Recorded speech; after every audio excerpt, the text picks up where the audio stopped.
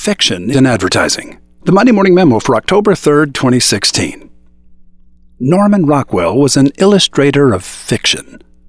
He never showed us America as it really was, but America as it could have been, should have been, might have been. His images caused an entire generation to vividly remember experiences we never had. Rockwell showed my generation a fictional America, and we believed in it. I don't want to mention client names, and I'm sure you'll understand why, but my most successful ad campaigns have been built on exactly that kind of fiction. Not lies. Fiction. There's a difference. Fiction is romanticized reality, showing us possible futures and the best of the past, leaving out the dreary, the mundane, and the forgettable. It is a powerful tool of bonding. Properly used, fictional characters can attract new customers and deepen customer loyalties. But predictable characters hold no interest for us. It is conflicted characters, those with vulnerabilities, weaknesses, and flaws, that fascinate us immensely.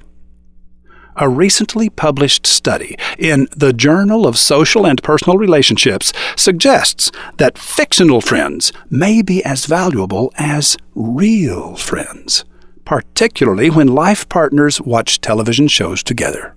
Our studies show that sharing the social connections provided by TV shows and movies can deepen intimacy and closeness.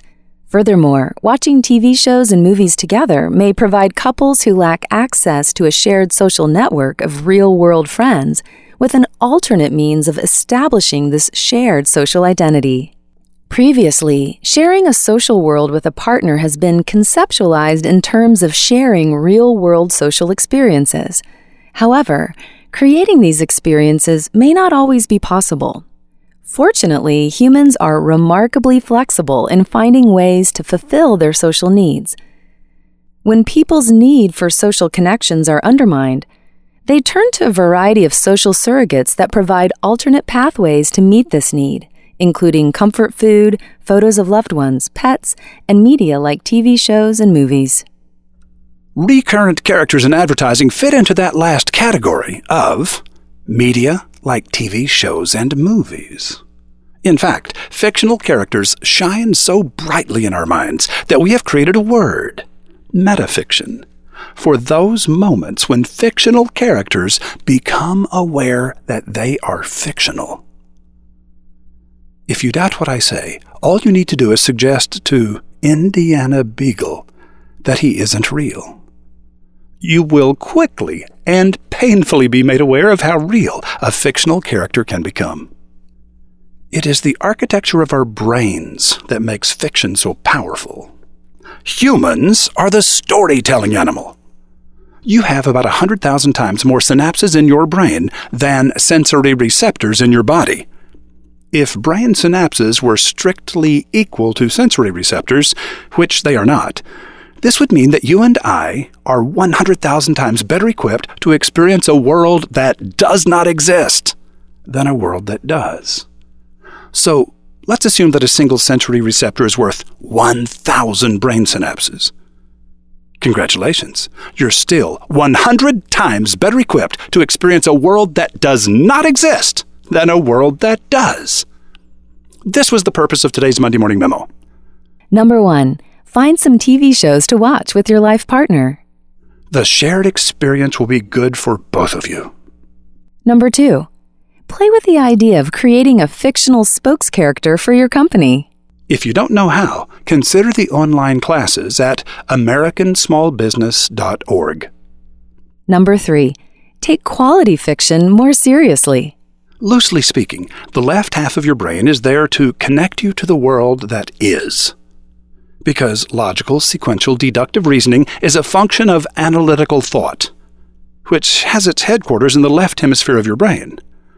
The right hemisphere is all about patterns, sequences of events, intuition, hunches, wordlessly connecting you to worlds that could be, should be, might be, ought to be, someday.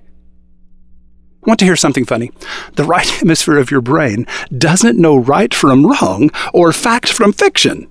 That's the left brain's job.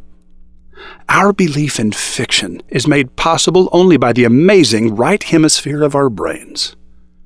Regardless of whether you believe in natural selection or evolution as the origin of the species, or intelligent design, God, the wordless, intuitive right hemisphere of your brain is there for a reason. Don't diminish it. Don't disparage it. Don't try to overcome it. It is there for a reason. Let it do its work. Roy H. Williams. P.S. Next week, we'll continue this conversation in a memo called Win the Heart and the Mind Will Follow. In addition, we'll talk about what makes a good ad campaign more than just a series of ads, and we'll announce an important new workshop. Again, if you would like to research a little bit more, there are many footnotes in the online version of this memo. Just go to MondayMorningMemo.com, scroll through the archives for the memo for October 3rd, 2016, go to the bottom of the memo, and you can see all the footnotes and start your own research. Aroo! Also, is there money to be made by ending poverty, preventing war, saving the environment? According to Shel Horowitz of Going Beyond Sustainability, doing well financially can easily be aligned with doing good, like for the world. Join roving reporter Rothbard as he learns how ambitious, talented people are making money while making a difference. MondayMorningRadio.com